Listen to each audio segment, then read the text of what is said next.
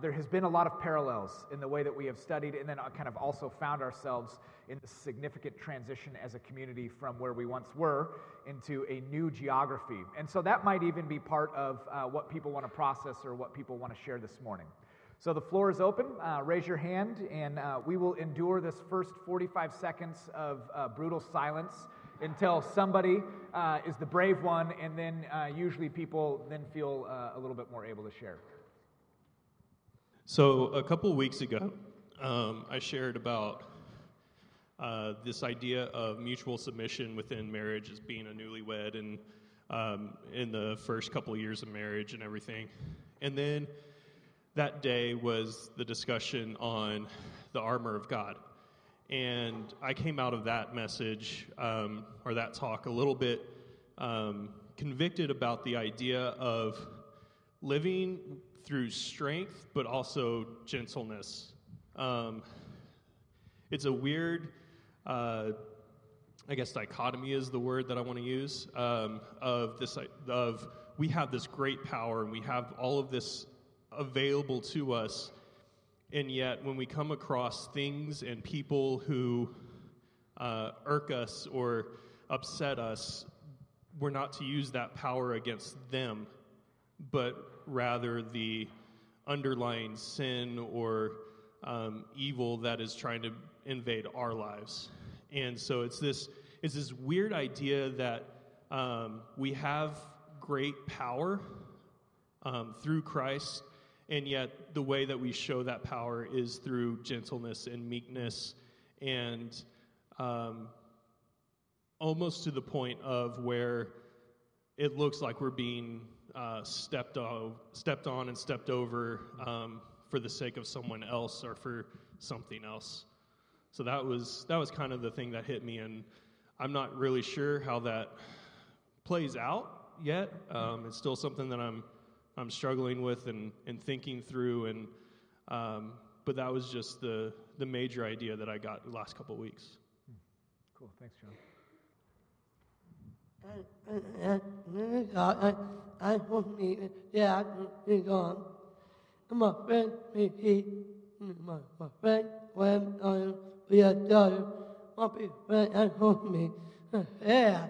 Our friends, Carl and then Chad was stood up here as well, have been some of our most consistent people over the course of this series. They're here every single Sunday.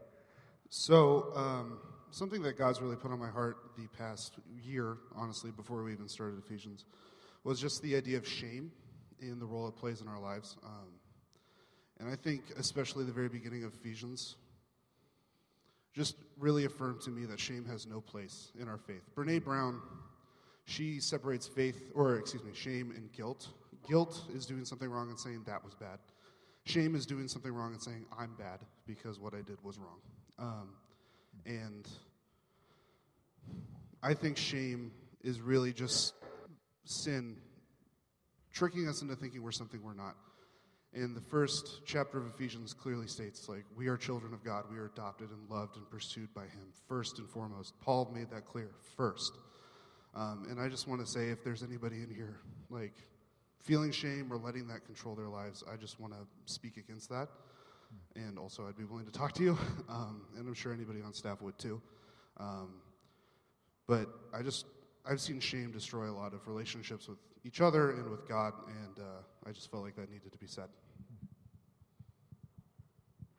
How many other people felt like they needed to hear those first couple of chapters of Ephesians?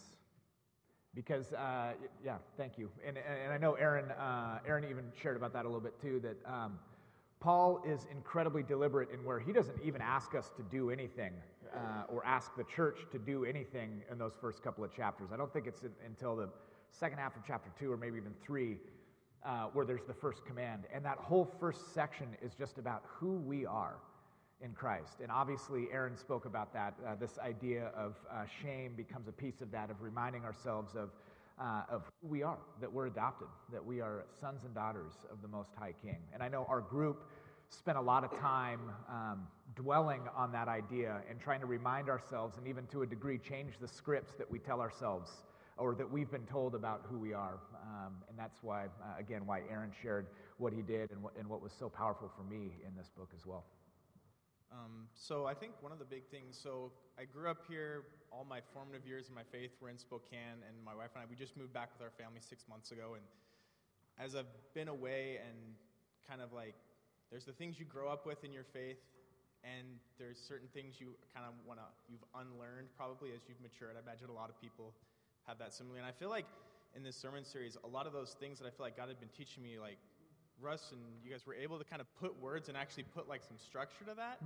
And Scandalous Grace was a great example. And it was really helpful for me because as we have 2 little kids who don't like to listen and I'm looking to raise them up, like a lot of the church background I grew up in used guilt. They used motivations that actually I've had to kind of unlearn over the years. And I felt it was really cool to have the church kind of putting out there like, this is what we're about, this is how we want to do it, and seeing a place that I really want to raise my kids up in a style that I want. And I think Scandalous Grace was the best indication of that is the fuel that's going to get our kids to walk with Christ. It's not going to be me like gritting my teeth and trying to get them there. And so it was just a really powerful thing. And I felt like it was a lot of stuff being like, oh, he's describing the thing that I've been learning, but so much better than I would have. So that's great. Hi, my name's Hope. I felt like the thing that was most meaningful to me on this whole series was that concept of unity. And as I look at the world that we live in, we're so incredibly divided in terms of politics and religion. And even within the church, I look at all the different beliefs, cultures, backgrounds, everything. I think Satan is trying to just break us all apart. And so the concept of being united despite our different beliefs in terms of the little things in the Bible, but we can just all come together and believe that Jesus is the Lord and he died for us and we're saved. And I think that that's the most important thing rather than allowing everything else to just break us apart. So that was the thing that I took away the most.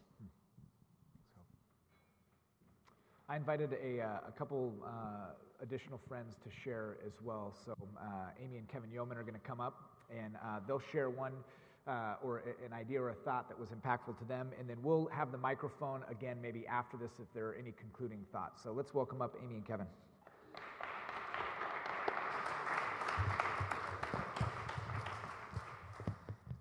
Hi there. My name is Kevin, and this is my wife, Amy. And like everybody said, there's just been so much out of this series of Ephesians that we've really enjoyed. But in particular for us, we really like the sermon on like the husbands and wives. And for us, the reason why was because growing up, we didn't really have much of a like Christian marriage role model in our lives, and we didn't really understand the concept of headship within like the eyes of God growing up. So for us, this we've turned to this verse for guidance and understanding of what headship would look like. And just because of that, we've kind of perceived it originally to be more of like the husband needs to be the leader and the wife needs to submit. But we've had difficulty with that just mostly because of our personalities. And Amy can tend to be more of a like driven, go-getter, planner, type A sort of person, and I'm a little bit more methodical in my thought and decision making, and have a tendency to just sit back and just support during those quicker decisions. So because of the way our personalities are, we've just interpreted that we've been doing it wrong the whole time, and after the sermon, we've just realized that that's not how God intended it to be at all. So a couple of things that we pulled from the sermon. One, Russ talked about the context of the word submit and how it ties to the verses that lead into it. And we're talking about relationships as a whole and how we are to submit in the way that we're supposed to want the best for the other.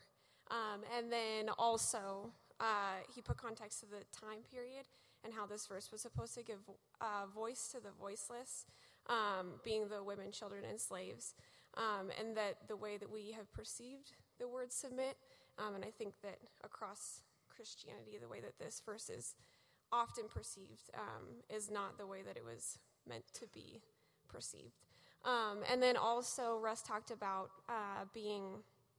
the best decisions that can be made in a marriage are the ones that are made together, which is often how we approach decision making, but there is no submission that has to be involved in that. And then also there were some ways listed out that we can love each other in our marriage, and none of those follow the traditional leader, follower, dominant, submissive ways that we had kind of originally perceived.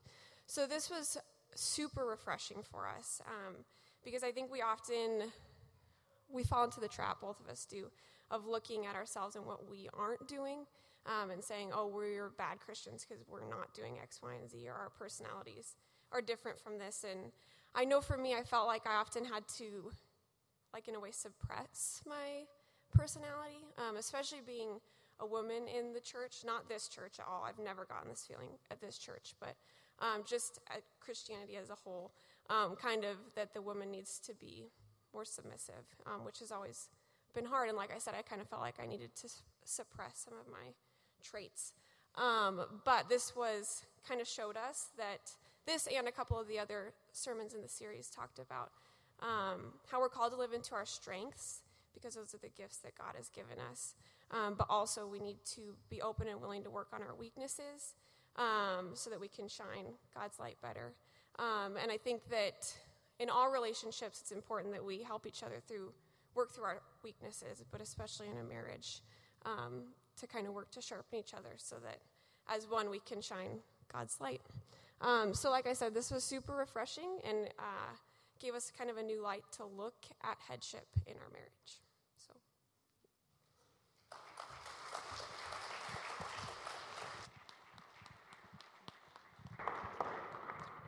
Thank you. That message was given probably a month or so ago. If you hear that message, we didn't actually record it, so there is no evidence that it's ever preached. That's actually true. But I make a joke of it. If you are interested, because I know that message specifically was really, really powerful for people, and Russ taught that section of Scripture in a much different way than maybe traditionally many of us have heard it. I know for a fact, if you're interested in further discussion regarding this idea of submission, maybe what Paul was intending in those verses, either one of us would love to meet with you and have that discussion. If you would just like to see sermon notes, I know that Russ would pass those on. That's all it would take is a quick email. And all of that kind of stuff from any of the people that speak up here is always open stuff. So we will send that stuff to you if you're interested in a little bit further study or maybe the outline of what that message looked like. Any other concluding thoughts, last ideas, or themes that emerged for the community out of this book?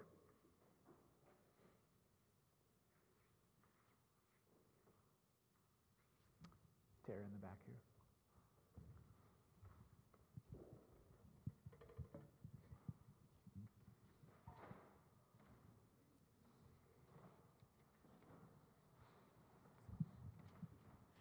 I loved when Julie was, I believe it was on Mother's Day, when Julie was talking about honoring parents. I felt so convicted by that. I'm in a season where I've had quite a bit of disagreement with my extended family, and I felt through her message of reminding us to accept, appreciate, and affirm that I just felt so convicted that I have not been doing those things. I've been focusing on what differences there are between my nuclear family and my extended family instead of just loving on them and just accepting my parents and my siblings and honoring them by, not necessarily ignoring our differences, but just not bringing them to the forefront.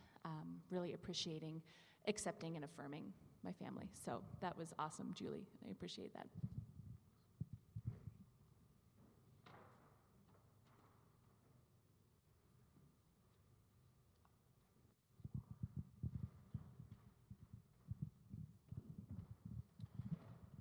Just a quick thought. Following up on what Kevin and Amy said, we talked a lot about that particular message in our group, and I think Oftentimes we get into this place where we have conversations that have like kind of a social application. It can be really easy to just say, well, you know, the Bible's pretty antiquated and it's old and it just doesn't apply anymore, and therefore we're going to kind of go with this sense of what we think is appropriate. And the staff and Russ and Kevin and Julie and everybody that was a part of this said, no, we really want to dig into the actuality of Scripture with this belief that like Scripture still has authority over our life. And that may mean that that it takes a little while to fully understand the context, but they did the hard work to teach us in a way that wasn't just dismissive of anything, but really was like digging into the truth of it and trying to understand it in our context, not just being dismissive of one idea or dismissive of culture, but really kind of leaning into both of those things. And I think that's really hard to do from a leadership perspective and from a teaching perspective. And so I guess I just wanted to say thank you for that, because it was really impactful for me and for our group, and I think done really well. So.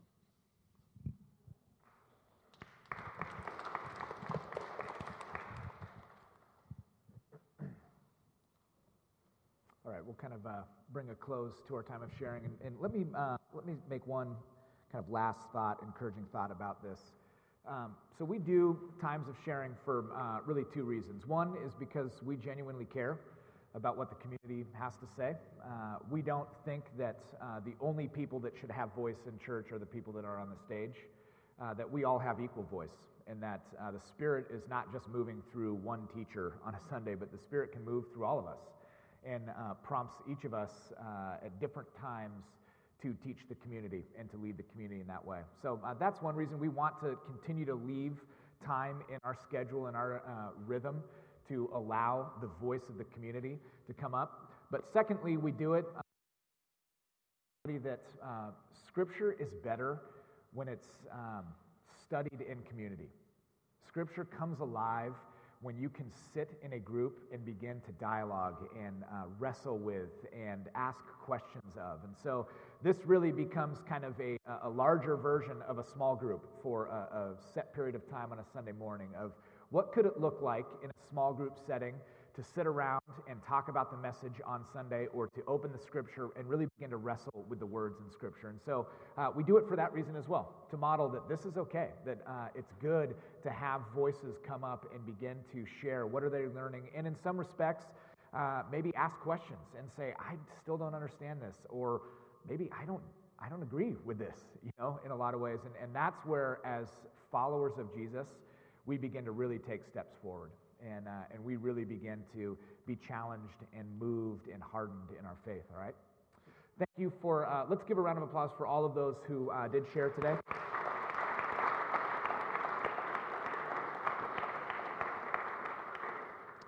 We wanted to conclude our time with another song or two, so let us stand.